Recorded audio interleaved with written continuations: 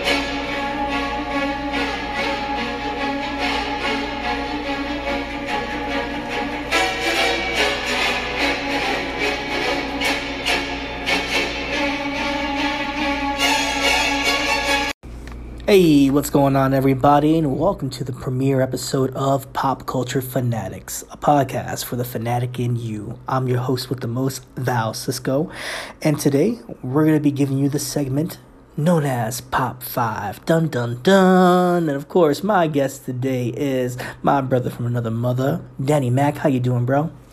Goosebumps. I got goosebumps. Okay, the guy has goosebumps. Today's episode on Pop 5, and for people that don't know what Pop 5 is, it is a segment which I created based on popular culture, and we rank them from 5 all the way to number 1.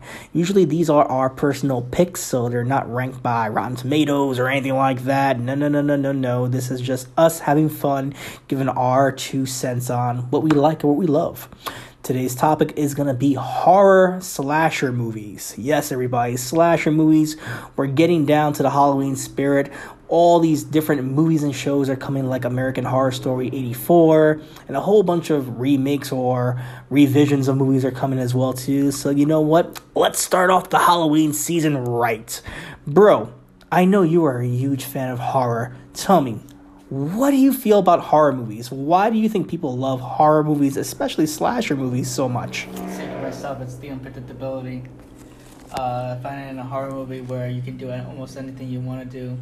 It could be graphic, it could be vile, it can be sinister. So you put those into perspective, and you gain like a whole plethora of unnecessary violence, gore, blood, whatever you want to do. You can put it into. It's uncategorized.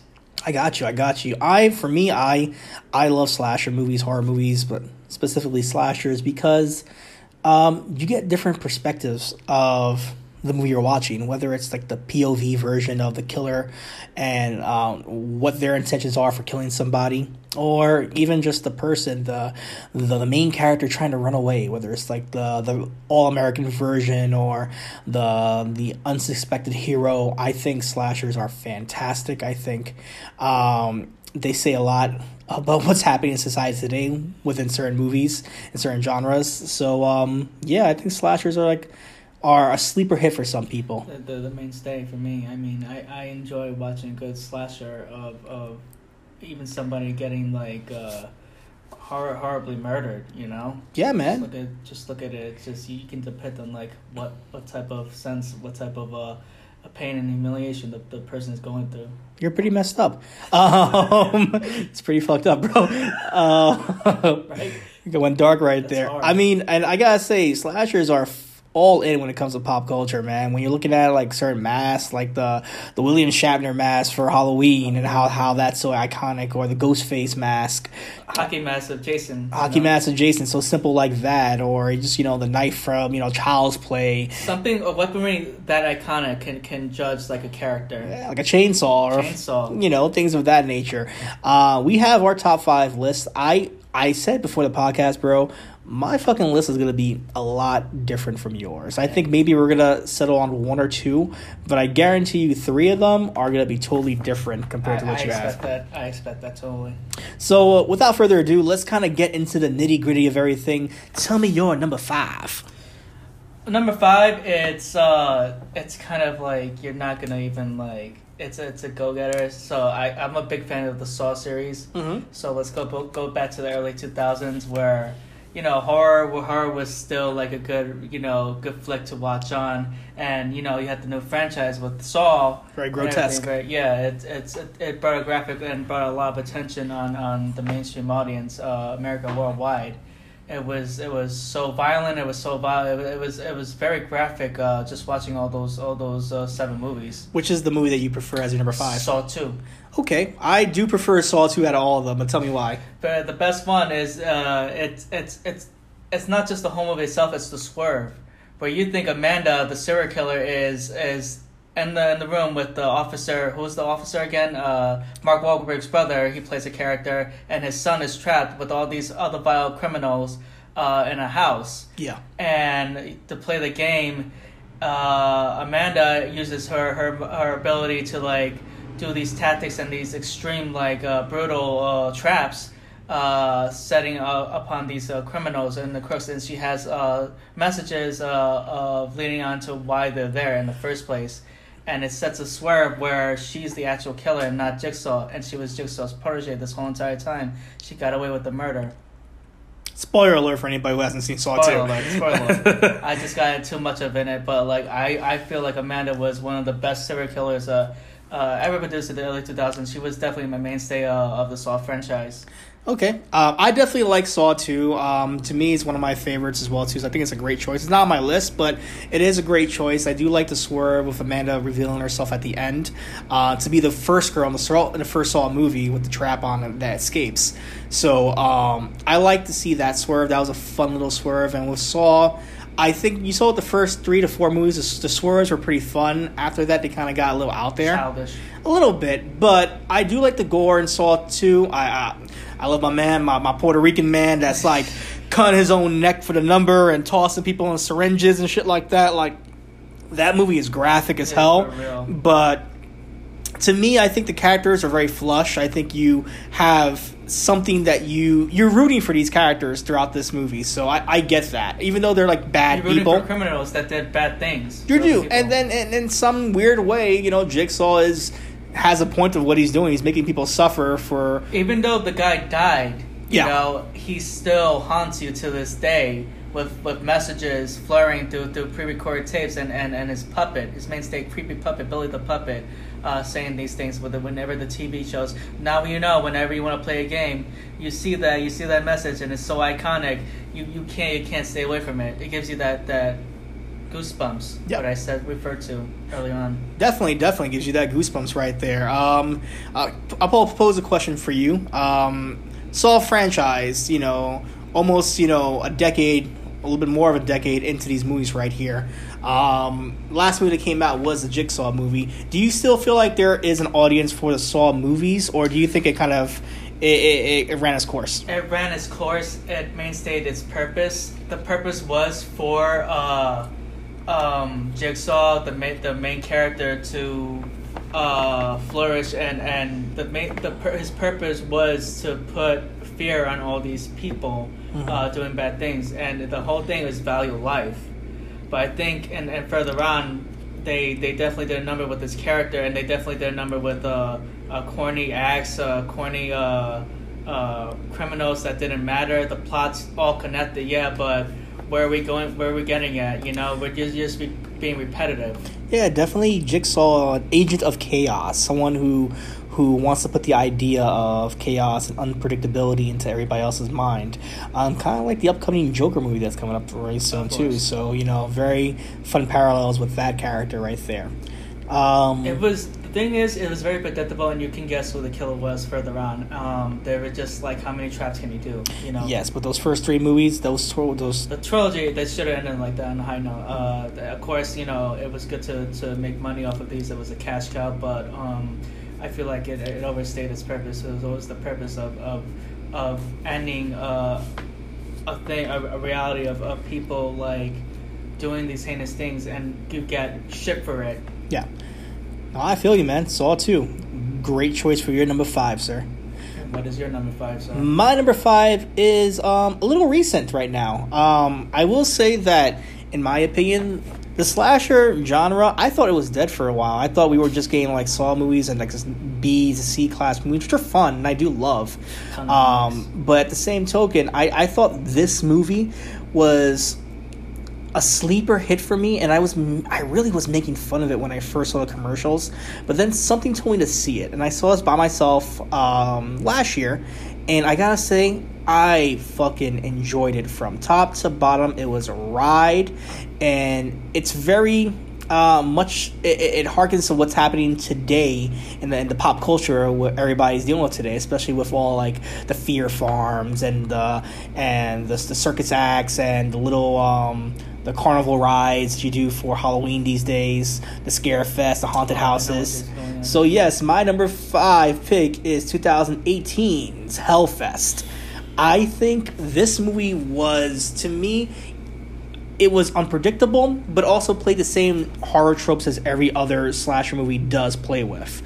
You know, you have the main girl who, you know, is pretty nice. You know, she has a little bit of a backstory, but, you know, she's the person that you think is going to stay throughout the end of the movie. You have, you know, the badass chick. You have the jock guy. You have the guy that kind of likes the girl as well, too. You know, the mainstays that are always in these movies. The thing about this movie is that it updates the slasher genre to a current time right now, where everybody's having fun in the haunted house attractions. This shit can really happen. You could have someone dressed up like, I don't know, Michael Myers, or you could have him dressed up as Killjoy the Clown, or something. Exactly, someone crazy, and then out of nowhere you get murdered in one of these little haunted attractions. So this movie kind of revolves around that, where you have just one killer just killing people in these traveling haunted circuses, if you will. Hellfest has a bunch of not well-known actors, and I like it because sometimes it builds a lot of characters for people that you may not have seen before, but you're rooting for as well too. You're not too invested in them at first, but they're fun as hell. I think the main killer, it's very ominous. I think that because he is so, and very much spoiler alerts for Hellfest right there, people haven't watched it, I think the killer is made to look very... Have you ever seen Hellfest yourself? I did not see it. Okay, I won't spoil too much for it right here, but when you first see the killer, he's very much someone that's very much like an average Joe, like someone who just picks up a mask and puts a hood on and just slashes and dashes people. So it's like a serial killer, but he or she can be anybody. Pretty much. It does play with that notion right there, and I will say the kills are very satisfying. They're very much carnival-based kind of kills, so I think you'll like that as well too. There's even a point, I'll spoil this right here, I've been wanting to see it, where one of the main characters falls on one of those strong man with the hammer things, with the buttons. Oh yeah. His head falls on it, and the serial killer just whacks it right there, and then it's like some type of Final Destination or Zombieland. Kind of, but you even get the comedy spot with the bing. So it's pretty fun. There's a couple of good cameos that I won't spoil for you as well too. But I think it's a fun movie for this day and age. It's fun for kids and teenagers that, well, I won't say kids, but I'll say teenagers that are into the slasher genre to kind of get their feet wet. This is a fun movie that's very relevant today, and it has a nice little twist at the end, which I would hope that it's going to continue the franchise. Maybe, may not, and may just be a one shoot that makes you wonder, which I would be okay with as well too. Like I said, guys, this is not a best of podcast ranked by all the critics in the world. No. These are our personal favorites. Yeah, I love Hellfest. It's very new. It's very it's new and old at the same time, but it's very fun. It's a fun ride, just like the Hellfest rides are. And it's like one of these other movies that you don't really get a good sense of. You get a different vibe, but like when you go see it, it's like, oh my gosh, I'm totally down. It's hard with to this. invest your time in movies these days. Especially these days for horror, man. We'll get into that later, but definitely. Who's next? Well, speaking about next, what is your number 4? So in 1963, he murdered his sister in a day of Halloween when she was 17 years old. As a boy, later on, years later, 1978, he comes back, escaped mental patient. Wow, you're starting this as your number 4? You're gonna piss a lot of people off. Go ahead. 1974, he comes back, haunts a babysitter in Haddonfield, Illinois, and I think you all know where I'm going with this. Yep. And I wanted to go with the 2008 one, so I was kind of debating. Wow. Okay. But I will always have a soft spot for the original Halloween. Okay. 1978.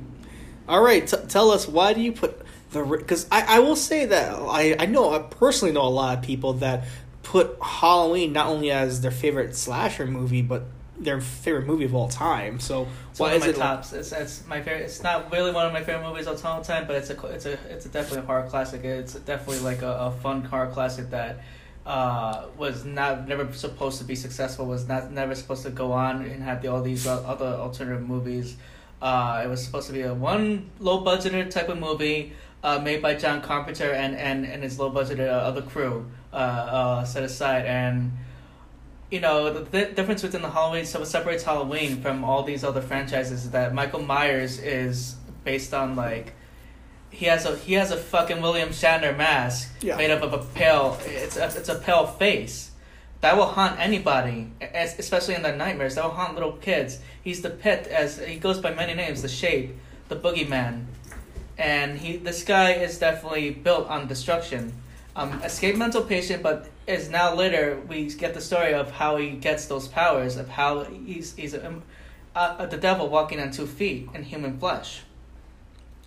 Michael Myers is definitely a force to be reckoned with. I think the original Halloween 1978 version is definitely one hands-on to this day, one of the best Halloweens I've ever seen.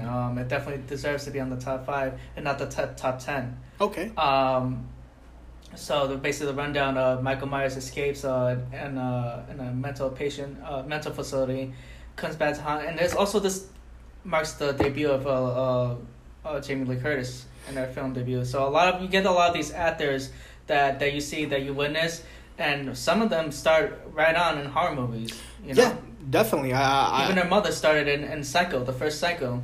I think, you know, this is definitely a classic altogether. I think with the lore of Michael Myers and the psychotic nature of him as a kid killing at a young age, and then just the downward spiral of someone with a quiet obsession. I think the film works so well being quiet at times. The obsession of how he can't stop killing.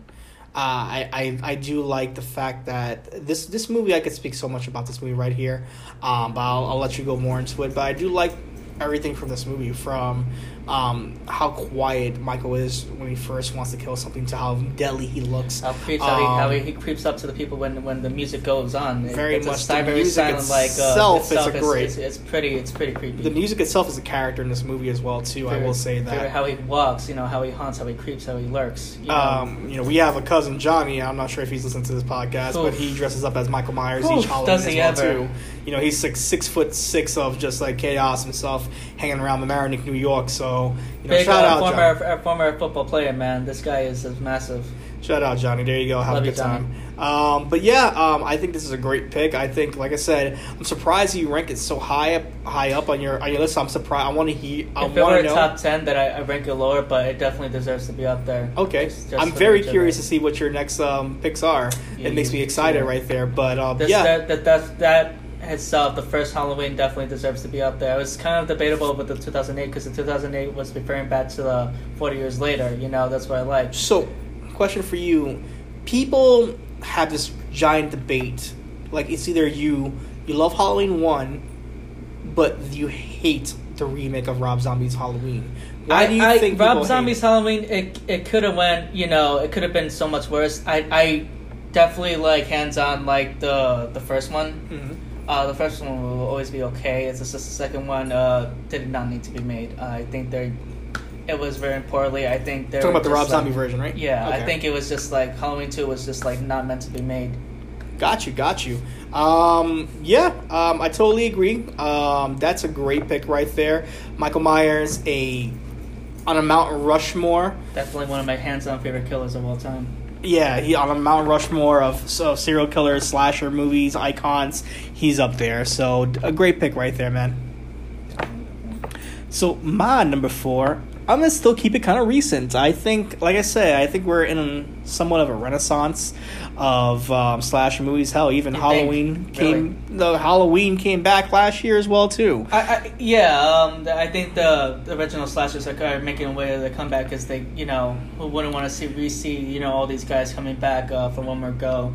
I think that there's more money to be made, but like just do it properly. With all these remakes coming about, you see the.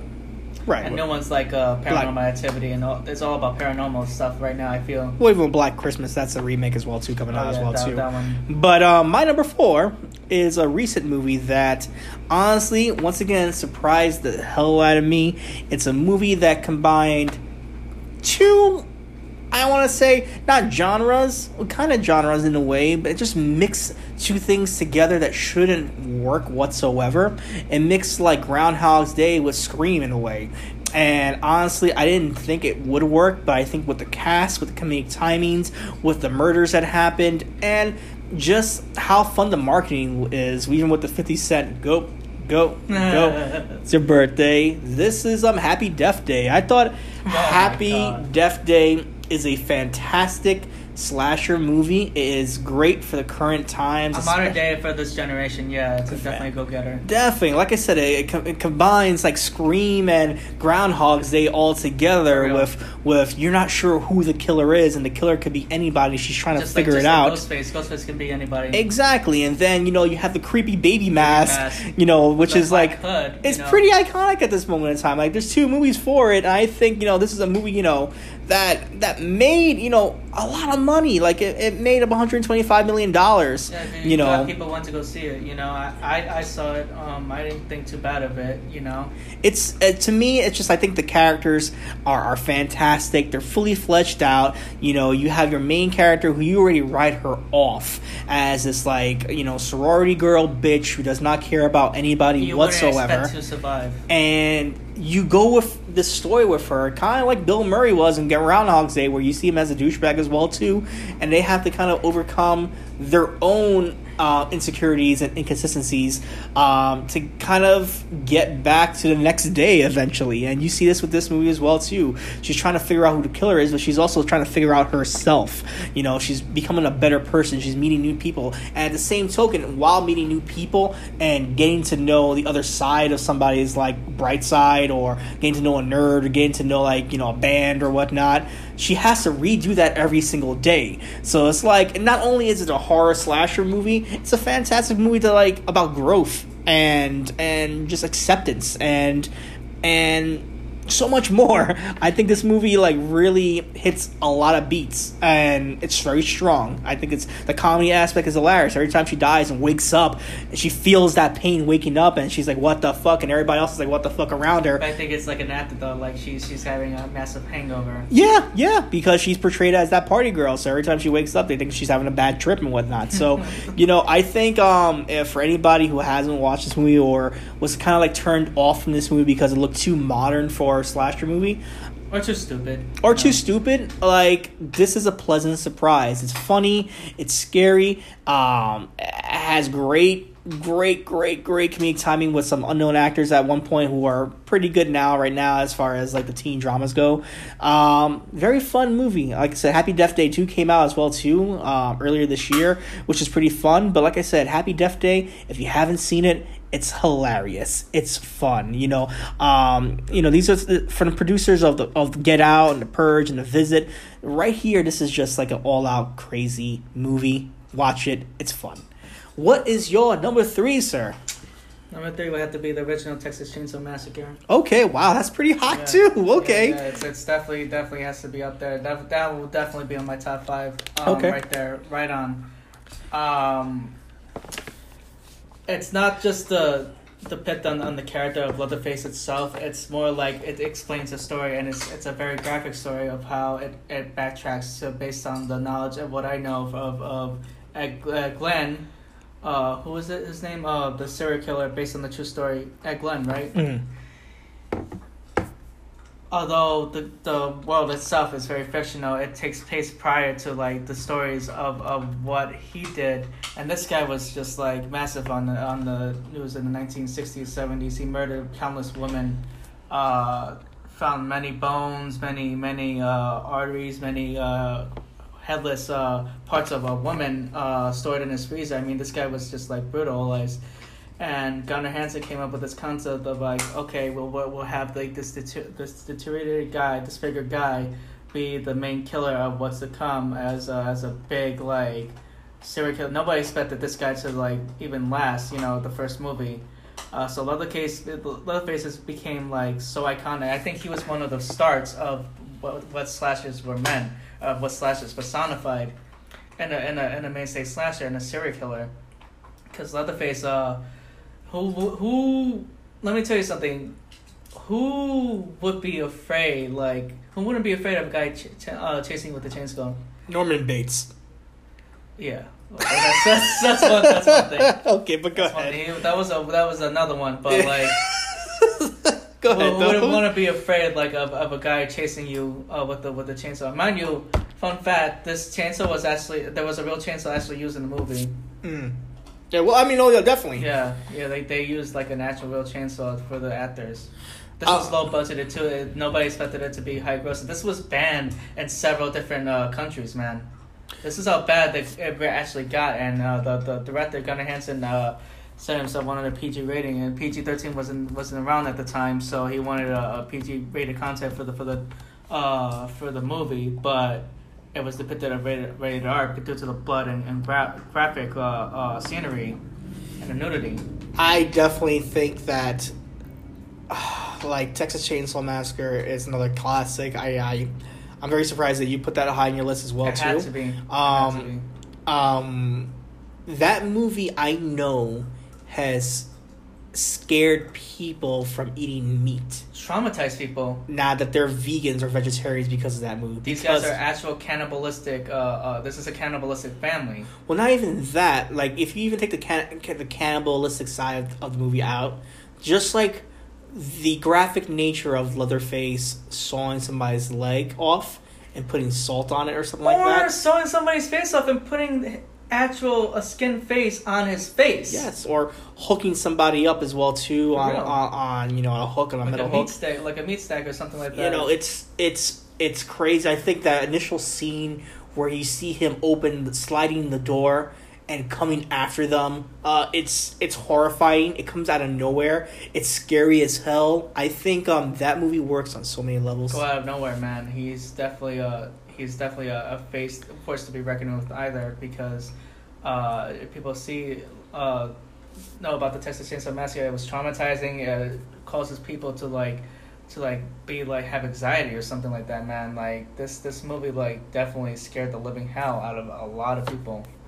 What do you see? I mean, we've seen Leatherface and Texas Chainsaw be either remade Countless or redone. Too. Do you still think that character is still relevant today? Couldn't it, if we just took a seat back and tried to, let's say, make a television series or a Netflix or a Hulu series about Leatherface or a Texas Chainsaw Massacre, do you think that people will still have a want to watch that still? A deep spot for definitely a killer like that. Because Leatherface, it definitely grows on you. You know, people want to definitely tune into the where he is now, or it can definitely depict on like a remake of definitely what they're doing with Michael Myers. It can definitely mainstay of what happened with the first one and where he is now, or where the story goes. Because there's plenty of countless stories you can tell. You can go in Texas with this massive killer. I feel like he's still relevant to this day of how scary he was back then, man. Oh yeah. Especially without, not to go too touchy on today's society, but for everybody, trying to run across a country to hack somebody with a sword, or, the massive amount of murders that are happening these days, I think a movie like Texas Chainsaw Massacre is still relevant today.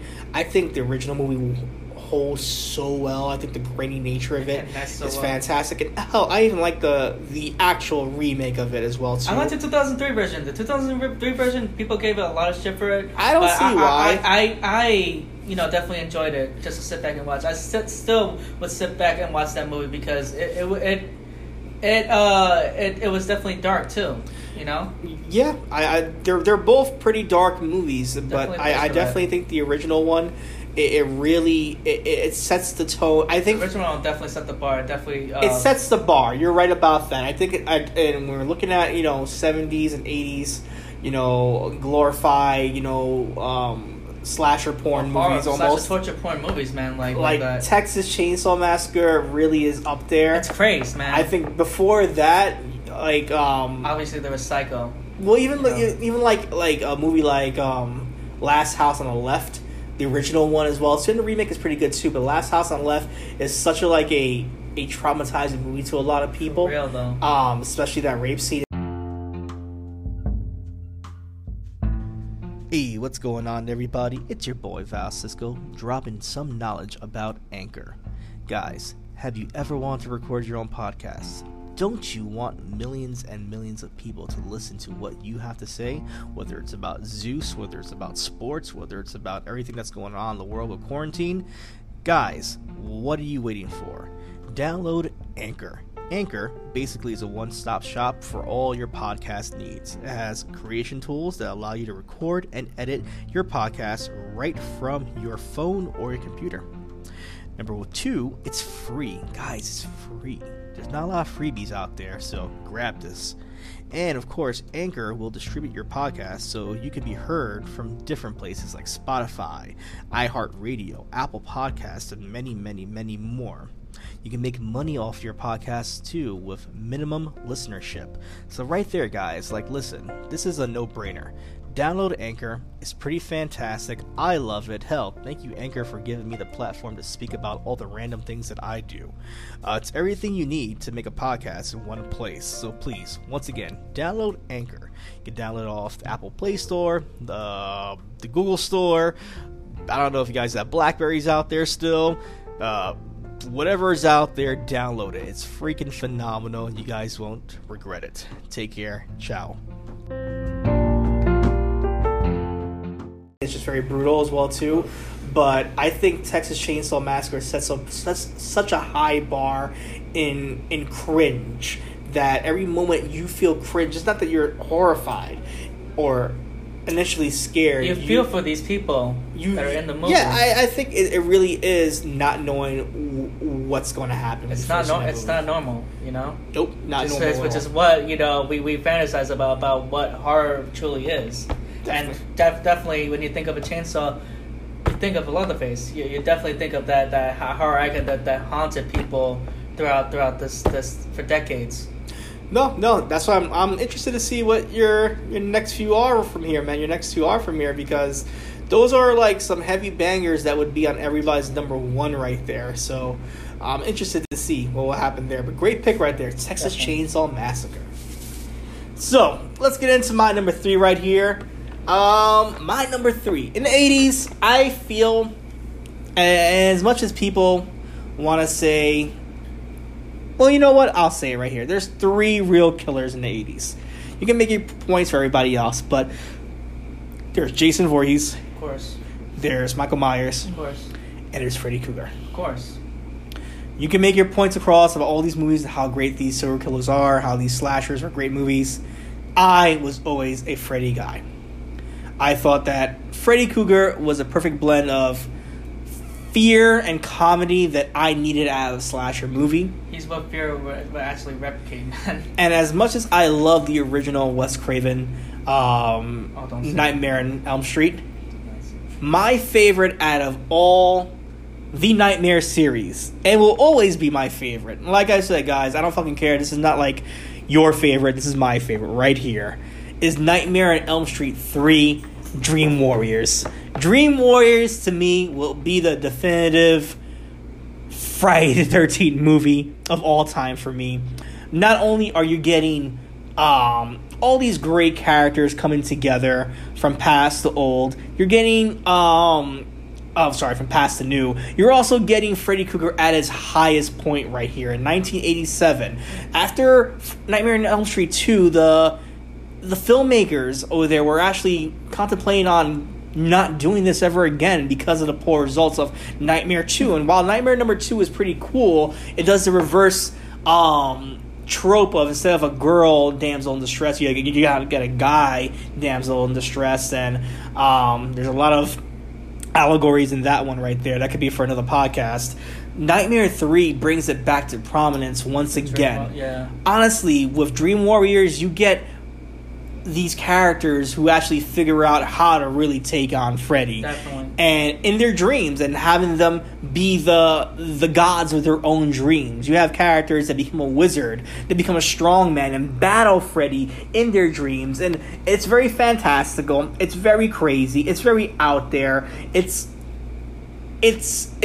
a really different Freddy Krueger movie. It's more of an action slasher, if you will. Yeah, but honestly, just the nature of the kills in this movie are fantastic. Cinematic stunts, all what they did to make that whole entire movie arc go, man. That was hands on. I feel like that should be on the top. Definitely. And then you get the culmination of Nancy's character as well too, who passes it on to Patricia Arquette's character as well too. I think when it comes to the kills, when it comes to the brutality of this movie, when it comes to even to the jokes as well too, I think it's all really it's all really up there, man. I mean, the haunts, the dreams, the dream sequences were very, very vile too. I mean, I feel like this is the continuation that everybody wanted when it came to Nightmare on Elm Street. Yes, we got the initial scare in Nightmare 1. Nightmare 2 fell off a little bit, but Nightmare 3 really pushed the envelope on what Freddy's all about and what he can do and what you can do to him as well too. So, I mean, it's a fun, fantastic movie. Hell, even Nightmare 4, Dream Master, it's a great cult classic. But I think when you look at Freddy Krueger and you ask anybody out there that says, hey, what's your favorite Nightmare movie? Most of them may say Nightmare 1. But I think I'm not in the minority when I say that Nightmare 3, Dream Warriors, is the best Freddy Dan Krueger movie out there. I think it has a better cast. I think it has the better kills. I think it has a better fucking soundtrack with Dokken, just with the Dream Warriors. It's a fucking great soundtrack right there. This movie is just great, and just it really prompts Freddy Krueger into pop culture mainstream from there. I love it. I definitely love it too. Hands on, the Dream Warriors will definitely be a soft spot. What's your favorite one? And the original, antagonist, the main Freddy Krueger, Robert Englund. Oh yeah, he'll always be personified what Freddy Krueger is about. Do you have a specific Freddy Krueger movie that you like the most? I mean, number 1 will always be one of my top, but 3 is definitely up there. The New Nightmare. New Nightmare is not bad. It's pretty solid.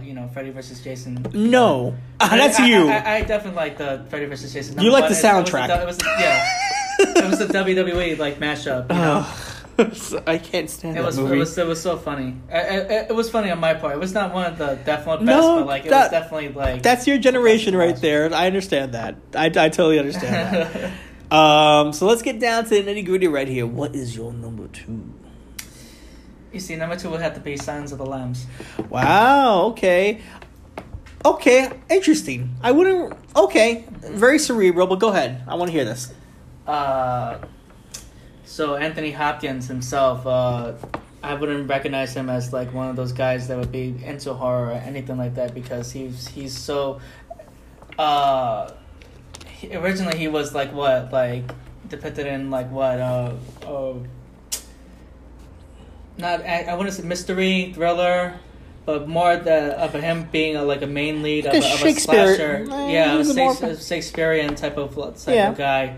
Very, very dark and gritty. He's another Edgar Allan Poe. But he told a definite definite story of what Anthony Hopkins could definitely do, because Anthony Hopkins' portrayal as Hannibal Lecter will definitely it definitely scars me to this day. Right. So what is it about? Because I know people will argue that they either like Silence of the Lambs or like Hannibal. So I think people have been telling me Red Dragon was one of their favorites. Still. Red Dragon is my favorite out of all of them. But go ahead though. The first one is I hands down Hannibal is definitely up there too. I like Hannibal too as well. But Silence of the Lambs, there's something about that when it was introduced, when it was brought out there, he just definitely Jodie Foster at her best right there. Jodie Foster definitely that was definitely the stage of her peak, about these movies, because she knew how to control him. She was just wifey material to him. But she didn't favor that because she thought he was a creep. You know, she liked to toy around with his man. She was definitely good for that role.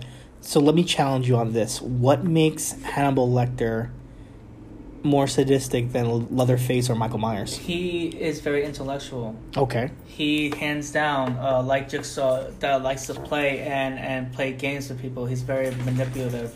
Okay. With his kills. Whenever he strikes, nobody would see it coming. He's like a slithering snake.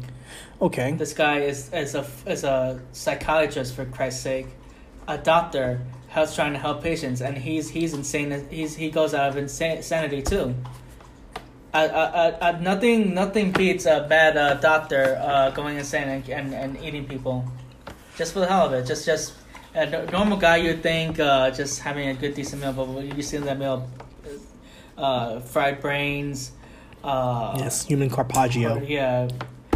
Corpses, like fingers, whatever you will. This guy did it all. He ate a brain of a man just to feed on it, you know. Yeah, definitely. Hannibal Lecter is very sadistic, very calculative, very cerebral. He's someone that he's a thinking man's killer. He knows what he's doing in it too, you know. I do like the relationship with him and Jodie Foster in this movie as well too. Think it's just chemistry right there. They have fantastic chemistry, which I think I forget what's her name in the second movie in Hannibal. It's gonna wrap me in the back of my head in a few, but I thought that Jodie Foster's chemistry was 10 times better, and I like that movie a lot. I really do, and there's this is one of these new mysterious type of thrillers that you just sense like a Sir Anthony Hopkins being in it. Okay, you want to view that, you want to see what he can do in this horror movie. He definitely made the role iconic. That would be my favorite Hannibal the Cannibal. Oh, definitely. And when people say that they love Red Dragon, like I do, I love Red Dragon. Oh, but you get a lot of Red Dragon in the original Silence of the Lambs, whether it's a hello, and then my man with the pizza face, getting dropped down and whatnot. The thing is, he helped solve other crimes. It was the whole mainstay of the movie was not on him; it was to solve another murder. Yeah, definitely. With Silence of the Lambs, you're playing on so many beats right there. It serves many purposes in the horror genre. That's why I'm not sure if it's actually a slasher, but I could see it as a slasher movie as well too. I love Anthony Hopkins in that movie. Yeah. So, besides if you take Hannibal out, if you really had to choose between Hannibal, let's say Leatherface, and Michael Myers in, let's say, a 4-block radius that they had to kill each other, who would win? Michael. Really? Michael would definitely there's just first off, for a way for these killers to get in a way with each other, they have to know a killer instinct. Batman should know who Captain America is if they were to ever cross over. Hannibal would definitely. I don't know. Hannibal. You know what? Hannibal will probably be the main the mainstay of the whole entire of all of them. Right. Just because it knows a sense of how to stop them, but. Even with Michael Myers, just one slip, that's it. Julianne Moore, that was a person in Hannibal. She plays a Jodie Foster character. Leatherface is killable because he would just freak out and just cause a chaotic scene. All right, giving them a easier way for them to slash him. I can see that. Well, let's get into my number 2. We're really getting down to the wire right here. I know people are wondering. Wow, Halloween was high on your list. That was high on your list. And Frank, you don't even have any classics on your list. What's going on over here? Well, guys, prepare to even be more disappointed with my picks right here. Because I have another recent horror movie in the last decade that, to me, could have been my number 1. And I was going back and forth as this being my number 1 or my number 2 because it takes the slasher horror genre and turns it upside down, literally, and turns into a fucking spectacle in the last 10 minutes of this movie. This movie was directed by Joss Whedon. If you don't know Joss Whedon, he is the showrunner for Buffy the Vampire Slayer, Angel. Hell, he was even the director for Avengers: Age of Ultron. He is a guy that really just loves the torture aspect of certain movies as well too. Great comic book artist as well too. Joss Whedon created this wonderful movie. It's American horror comedy that came out in 2012. Starring Chris Hemsworth for no... yes, Chris Hemsworth. Richard Jenkins, Jesse Williams, Anna Hutchinson. This movie is called Cabin in the Woods. I love Cabin in the Woods because it really flips what the slasher beat is. Takes the prototypical teenage kids. 5 teenage typical kids. You got the stoner, the jock, the virgin girl. Oh, the slut. Yes, like everybody that you know in these movies are in this movie, and they get there, and it's this typical cabin in the woods, and they're picking rooms, they're getting late, they're getting high, all the beats go down, and then 5 minutes into this fucking movie, you're like, this is kind of weird. What's going on here? And you notice that this whole thing is being simulated by a government agency that are betting on people dying. And I love this fucking fact because if this was true, people would do it for today. People would gamble with people's lives. They do. They already do gamble with people's lives. But the fact that, it's just so mundane at first, but then so exciting toward the end, you're getting... Oh, this movie is just, it plays on different beats, Human Resources says that, they're going to find, the Necronomicon and you're going to get killed by Deadites.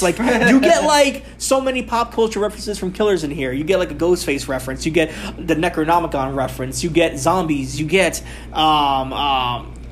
ghouls and goblins. You get fucking... The scary clown from It in a way as reference as well too. A fucking mermaid is referenced as all the references. Even that Saw guy with the circle with the reference Pinhead. Yes. The Hellraiser is reference, even though they couldn't use a license the character. You get a Hellraiser-esque kind of character in this.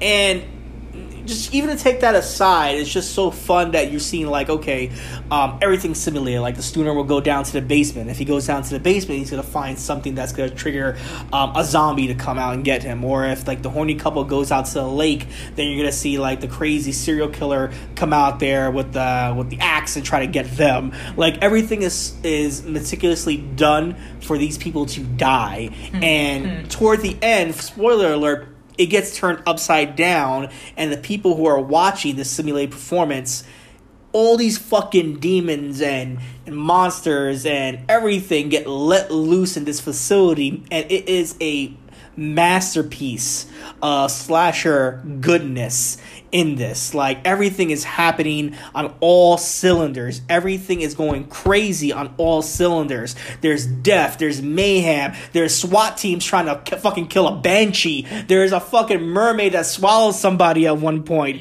There's a unicorn that stabs somebody. It's fucking fantastic. There's a unicorn that kills somebody. You're not gonna get that in any fucking movie. This movie even plays with the trope with who's actually the virgin in this movie as well too. That kind of gets flipped. People haven't seen this movie because it's great. I don't want to spoil too much. It's hilarious, but I wouldn't put it in my top 5. Honestly, because it really flips the slasher genre on its head and pokes fun of it. It pokes fun of it in a way that a spoof. Well, almost, because you know what? And I probably guarantee this is your number one, but it probably does. If it's not, correct me. I'm okay with that. But it does what Scream did in 1992, where it took the horror genre and it spoofed it in a serious manner, but it spoofed it. The same way with this, I felt like Cabin in the Woods took the slasher porn, freaking torture. But wouldn't Scary Movie do that? To put down parodies of other horror movies? But that was a comedy only, though. But that was not a slasher. We're talking about horror, yeah. Yeah, this is actually a horror slasher. Same thing with Scream. Yeah, but parodies, all these other references of other horror movies that you see typically. Exactly. Yeah. It does parody some of them, but in a serious manner. So it's when zombies come out, they're not like, ooh, here's my dick, I'm gonna kill you, like the Wayans brothers. No, it's like fucking like, I am gonna stab you in the throat and you will die right now. Like, it's scary. There's scary aspects to this movie, and even the crux of this movie is like, you're killing people to serve an ultimate god that is gonna kill you if you don't kill other people. Like, there's so much in this movie, and fucking Sigourney Weaver's in the last 5 minutes of this movie too, spoiler alert. Like, it's crazy. It's unpredictable, and when you think you have it figured out, it slaps you in the face and says, haha, there you go. I love this movie. This movie, to me, could have been my number one because it's so different, and I love different movies. Yeah, hands-on. Hey. So, what is your number one? Shockingly enough, it ain't Scream, but Scream would definitely be hands-on, like on my top 10 again. It would have to be Hills Have Eyes. Okay, all right. Hills Have Eyes is your number one? Oh yeah. Tell me more. In different reasons. The original or the remake? No, the original. Then Okay. The remake was shit.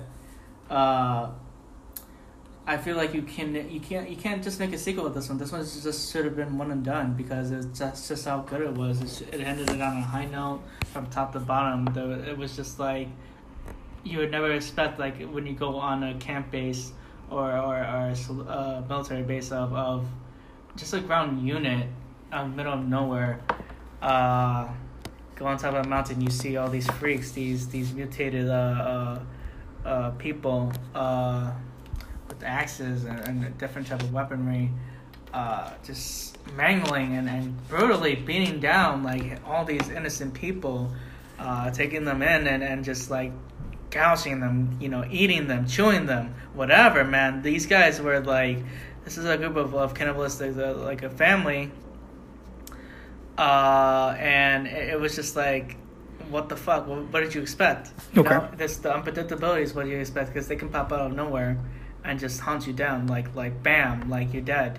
So what is it about this movie that makes it like number one for you? Like, I want to hear that passion. Why above Halloween, above Scream, above Texas Chainsaw? I could have picked anything, but this one was just like I loved being scared when I was, and that definitely definitely did it. That's what it was. They left a number on my page, and it just like solidified, like, wow, how.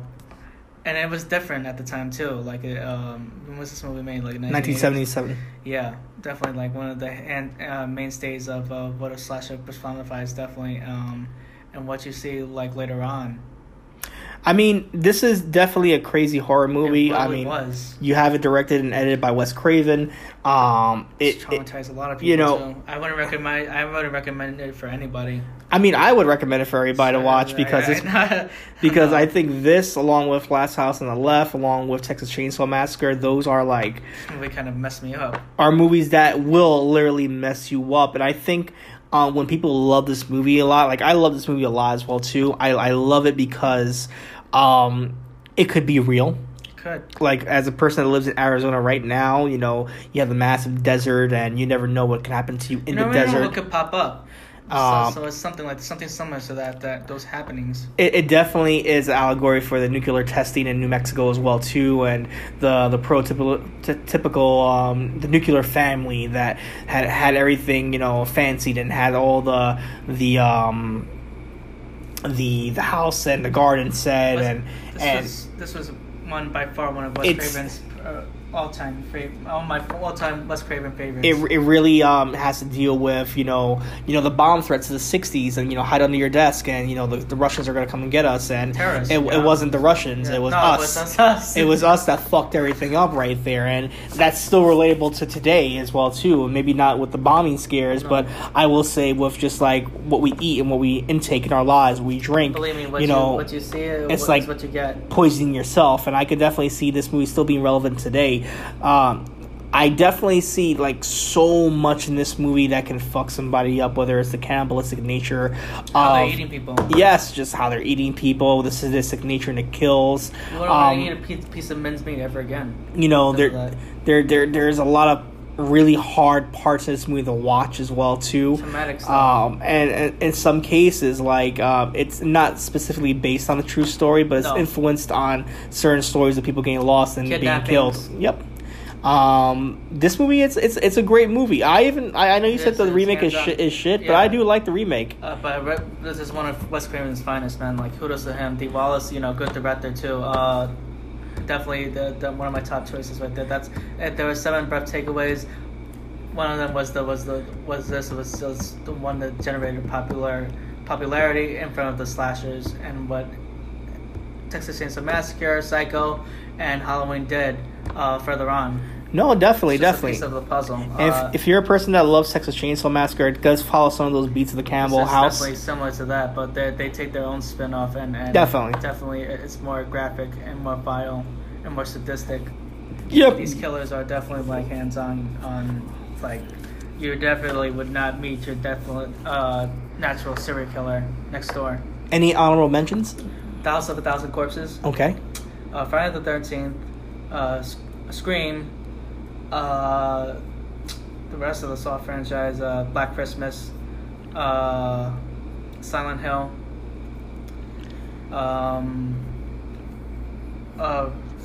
What's that one? The Ring.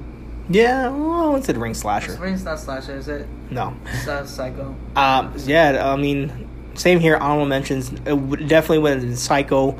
I know people will go crazy. A lot of people say that Psycho should be number 1. Halloween should be number 1. I will say that I didn't put Halloween or Psycho as number 1. Child's Play is an honorable mention. I do love Child's Play a lot. It was going to be on my list. Halloween, I do love Halloween. I will say this. I love the Halloween franchise, but I was not in love with it too. You see, the Halloween franchise was what corrupted me, because honestly, they could have done so much with this. From Halloween 3 to Halloween, let's say 5 or 6. This is another debatable topic, but there are just so many. People do like those movies, though. I know I have great friends that do love Halloween, like going all the way to H2O. Some of the stories made absolute sense, and they were just rushing the whole entire project. I feel like they could have just did a continuation with it. Halloween 2 was okay, but since they furthered in the story of making Laurie Strode his sister, it was just like, it was a child's act right there. I mean, I don't know. That was just I felt like the 2 separate ones were the scariest, because he had him stalking the babysitter and they didn't know each other. You just had him, like going through it. And like I said, Halloween's a movie that I do like the franchise, but I don't love it to the extent where I need to put it. H2O was definitely one of my favorites too. Really? Yeah. Don't take it. I had it. You like Halloween H2O, but you don't like Halloween 2? Halloween 2 was okay. It was not like one of my personal favorites, but you like the Josh Hartnett? Will definitely be on there. Halloween Resurrection, no. I was about to drop kick if you said Halloween Resurrection. No, that's what killed the whole entire. Wasn't that with Busta Rhymes doing the breakdancing? Okay, I'm good. Another honorable mention to me. I do like the Scream franchise. It's a fun franchise for me as well too. One that was gonna go on my list, but I stopped myself as well too, and I don't know why. Because I do love this movie a lot. Definitely is The Strangers. I think The Strangers is a fantastic movie as well too. Strangers, yeah. It's creepy. It's if it was a top 10, Strangers would have been in there as well too, because it's based on real events. So that makes it even more scarier. There are people coming into cabins. There have been several kidnappings. That's why I like Cabin in the Woods. But those are my honorable mentions right there. My number 1 is honestly in my top 5 favorite movies of all time as well too, and it is one of my top. This is my number 1 slasher. It's a great horror movie. It's a sequel too, and to me, sequels don't necessarily live up to expectations. I feel like I think this movie surpassed expectations. I think this movie turned the first movie upside down, fully fleshed out characters, and it harkens back to all the movies we just mentioned, whether it's like Texas Chainsaw Massacre, Hills Have Eyes, Last House on the Left, things of that nature. It's a love letter to a lot of those movies. It's hard to say that it's a love letter. Hellraiser is definitely another honorable mention. And it's hard to say in a brutal movie like this that you're going to put love letters, but this movie is a love letter to that style of filmmaking. I love it from the filmmaker himself. I think he he has an eye and a knack for this genre, and you can say all you want about his films, and whether you like it or not, whether they're torture porn, whether it's just for his own amusement itself, whether he puts his friends in his movies, I don't care. I think from start to finish, this movie, to me, is the perfect slasher movie, and I don't care if anybody fucking agrees with me or not, because it's my list. This movie is 2005's The Devil's Rejects. Oh, yeah. I think Rob Zombie is an incredible director. He's a great director. I do love the 2008 Halloween movie. I think it's a masterpiece. I that was gonna be on my list as well too. The 2007. 2007. Yeah. It's a masterpiece. I think it's a great. It's It a little bit. It definitely told a different origin of It's Michael a little Myers. bit of a departure from the first movie on some points, but I think the brutality is there for Michael Myers. I think it's Definitely. overt It's a lot of brutality. stabbings. But I do love that movie. And I think in this movie right here, like I said, it plays on so many different things. It has like the brutality of Texas Chainsaw Massacre. There's a part where There's a different similarity to that, to the well, there's a part where Sid Haig, literally cuts somebody. Sid Haig is like hands-on, one of my He favorite horror actors. Cuts somebody's face off and doesn't put it on. Well, he puts it on himself for a second, but then he puts it on a girl and makes her run outside. And gets hit by a fucking. It's truck. like so fucking traumatic right there. Like that part alone it's gory. It's captivating. There's parts where there's kidnappings and you're trying to root for these people that really want to make it. And I really want to make it. Like you're rooting for them. They give it like it's too much of a. Oh, but like they don't, and the way that they don't, the way that he died. A person gets shot, you see their brains splatter. There's stabbings, there's brutal killings by bones and fucking poles. I think everybody's character is so captivating. I think captivating graphic too. I think Sherry Moon Zombie is great. Sherry Moon Baby, her character is hands-on. She's a slutty. I think but she's definitely like she's maniacal. Something vicious about her. Yeah, she's very maniacal. Crazy. I think Sid Haig is just the best part about this movie. Sid Haig always does. He has a lot of sense of humor in this. He always has a dark sense of humor, which I like. Which is what he's always. And rest in peace, Sid Haig as well too, man. He didn't die. Yes, he did. He just died. Yeah, Sid Haig has died, man. Well, you've been living under a rock, bro. Really? Yes, sir. I did not know that. Sid Haig did die. Fantastic. Oh, man, he just died September 20th. Wow, man. Yes, sir. Rest in peace, Sid Haig. Yeah, Sid Haig it was the best part of this movie, from the offbeat comedy to the dark humor to, the character of Captain Spaulding. He donned that character. From House of 1,000 Corpses to this movie right here, he was great. And then, of course, the upcoming Three from Hell movie. The Three from Hell. Three from Hell, which will be his last portrayal as the character. I'm definitely looking forward to seeing that. And then even like the brutality of Bill Moseley's character, I think, Bill Moseley sleeping with other dead corpses. That's this movie is like really fucked up. This movie is really messed up. This movie, like I said, is a love letter to Texas Chainsaw Massacre, to Last House on the Left, and just it really hits on all cylinders of these three psychopaths running from the law, and in some way, somehow, and I don't care who feels a certain way about this, Rob Zombie makes these characters who are just evil incarnate, he makes them. Hey, what's going on, everybody? It's your boy Val. Have you ever thought about starting your own podcast? When I was trying to get this podcast off the ground, I had so many questions. How do I record an episode? Where do I find background music? How do I get my show on Apple Podcasts, Spotify, and all the other places people like to listen? Where do I find advertisers? The answer to every one of these questions is really simple. Anchor. Anchor is a one-stop shop for recording, hosting, distributing, and monetizing your podcast. And best of all, it's 100% free and 100% ridiculously easy to use. I know about you guys, I love podcasting, and for those who have been following me, I've been doing this for about a good couple of years. When I switched over to Anchor, it was easy to use, fun to use, and I gotta say it's been the best experience for me podcasting. So if you always wanted to start your own podcast, go to anchor.fm/start to join me and a diverse community of podcasters already using Anchor. That's anchor.fm/start. I can't wait to hear your podcast, and I can't wait for you guys to join the community known as Anchor. Thanks for tuning in. Ciao. And, this movie is just so crazy, and like I said, it makes you feel empathy for these characters because they're in that convertible. In the end, it's bittersweet. It is very bittersweet that you actually, in some fucking way, you're rooting for them to get away. Yeah. And in some way, he makes you turn. Escape.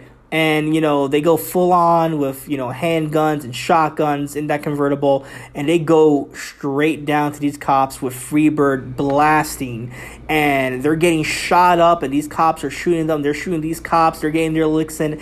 And it just ends on that notion right there of like a spaghetti western street fight happening. And it is literally, to me, one of the best pieces of art in cinema that I have seen in a long time. And for any movie, Rob Zombie is definitely creative with these types of movies. To me, this is Rob Zombie's best movie. I think for any director that you can make somebody change their emotion about a crazy character and make them see a decent side or okay side of them or some good in them whatsoever. To not want them to die or not want them to get arrested, like, you're a masterful filmmaker. That's just me. That's just my 2 cents on it, and that's why it's my favorite movie, slasher movie. Rest in power said, hey, rest in you, sir. Hands down, one of my favorites of all time of horror, man. He definitely solidified Captain Spaulding. Was there other few ones that I forgot, but yeah, man, he was definitely like hands-on a pioneer. Fucking DDP's in those rejects, man. Danny Trejo. Oh man, Trejo, they're like bounty hunters. There's a good casting in that movie. Yes, there is, bro. Like it's such a fucking crazy movie. Like you know what it reminds me of? Dusk Till Dawn, when you see Quentin and George Clooney take that. Dusk Till Dawn will always be one of my favorite horror. It's a great vampire movie. But like, when you see them on the road, like kidnapping people, like it reminds me of that. But this takes it to the fucking next level where it should have been. Like, what the fuck? Yes. So yes, I love this movie. I'm dropping F-bombs all over the place, but this is a rated R podcast. That's how captivating it is because it motivated us. Like it inspired us to watch it. Yeah. If anybody who hasn't seen House of 1,000 Corpses, watch it. It's a great movie too. Beware for violence, brutality, and nudity, and a lot of torture. So if you're into that stuff, believe me, this will be a hands-on all-time favorite movie of all time. Yeah, I think that's all the makings of a great. House of 1,000 Corpses is all-time fun. It has a lot of things to look forward to and to see. Yeah. Just not them. It's just like everything in between. Well, man, I think that kind of wraps us up right here. I think are you surprised that none of like the main people are on my list besides maybe Freddy? I'm surprised at Cabin in the Woods. That's questionable, but I can see why you like the different outtake of it. I like movies that surprise me. Yeah. You definitely like want things to like take to a different level. I do. With my kind of horror or my slasher movies, I don't like that much predictability unless it's something that's a love letter, and I think like Hellfest is very much a love letter to slasher movies of the 70s and 80s. And I definitely think that Devil's Rejects is a love letter to the 70s as well too. And I those I could give a pass for. But if it's mindless killing, like that's why I really don't like Jason movies that much, because I feel like most of it is mindless killing. Most of it was the same thing over and over again. Pretty much. Like besides like 1 to 3, those are like probably the best out of them. They will always be my favorite.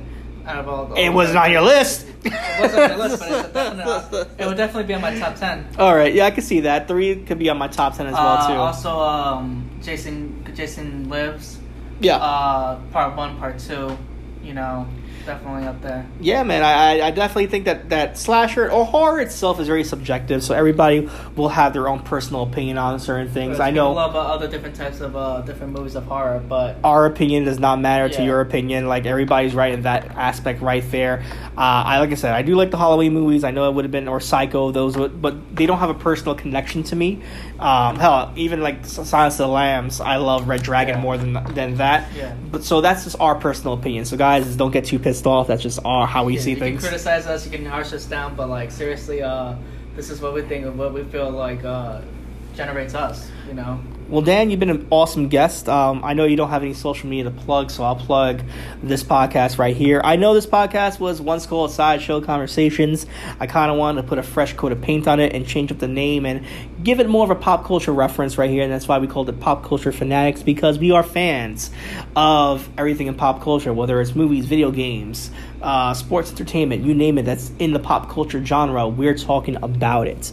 So I hope you guys do love the name change and are still on the ride. All the same shows are going to happen. Nothing to watch, nothing to game, Pop 5 as we're doing right now, and everything that usually I do on this podcast will stay relatively the same. Just a little bit more on overdrive now. I'm trying to kind of kicking the pedal to the metal, if you say it that way. So, Pop Culture Fanatics, you can find us on Spotify, you can find it on the Apple Podcasts, you can find it on Stitcher, and of course on Anchor. I will always tout Anchor because it's the easiest way to make your podcasting at the tip of your fingertips. So yeah, Definitely try it out. Yes, definitely try it out. It's pretty fun. And of course, Pop Culture Fanatics is also on Facebook by the same name, and you can also find it on Instagram at Pop Culture Fanatics. Dan, do you have any last words before we let this go? Stay safe, but be horrified. Stay safe and be horrified. I do like that. If you're a fan, always take it to the next level. Be a fanatic. Later. Happy Halloween.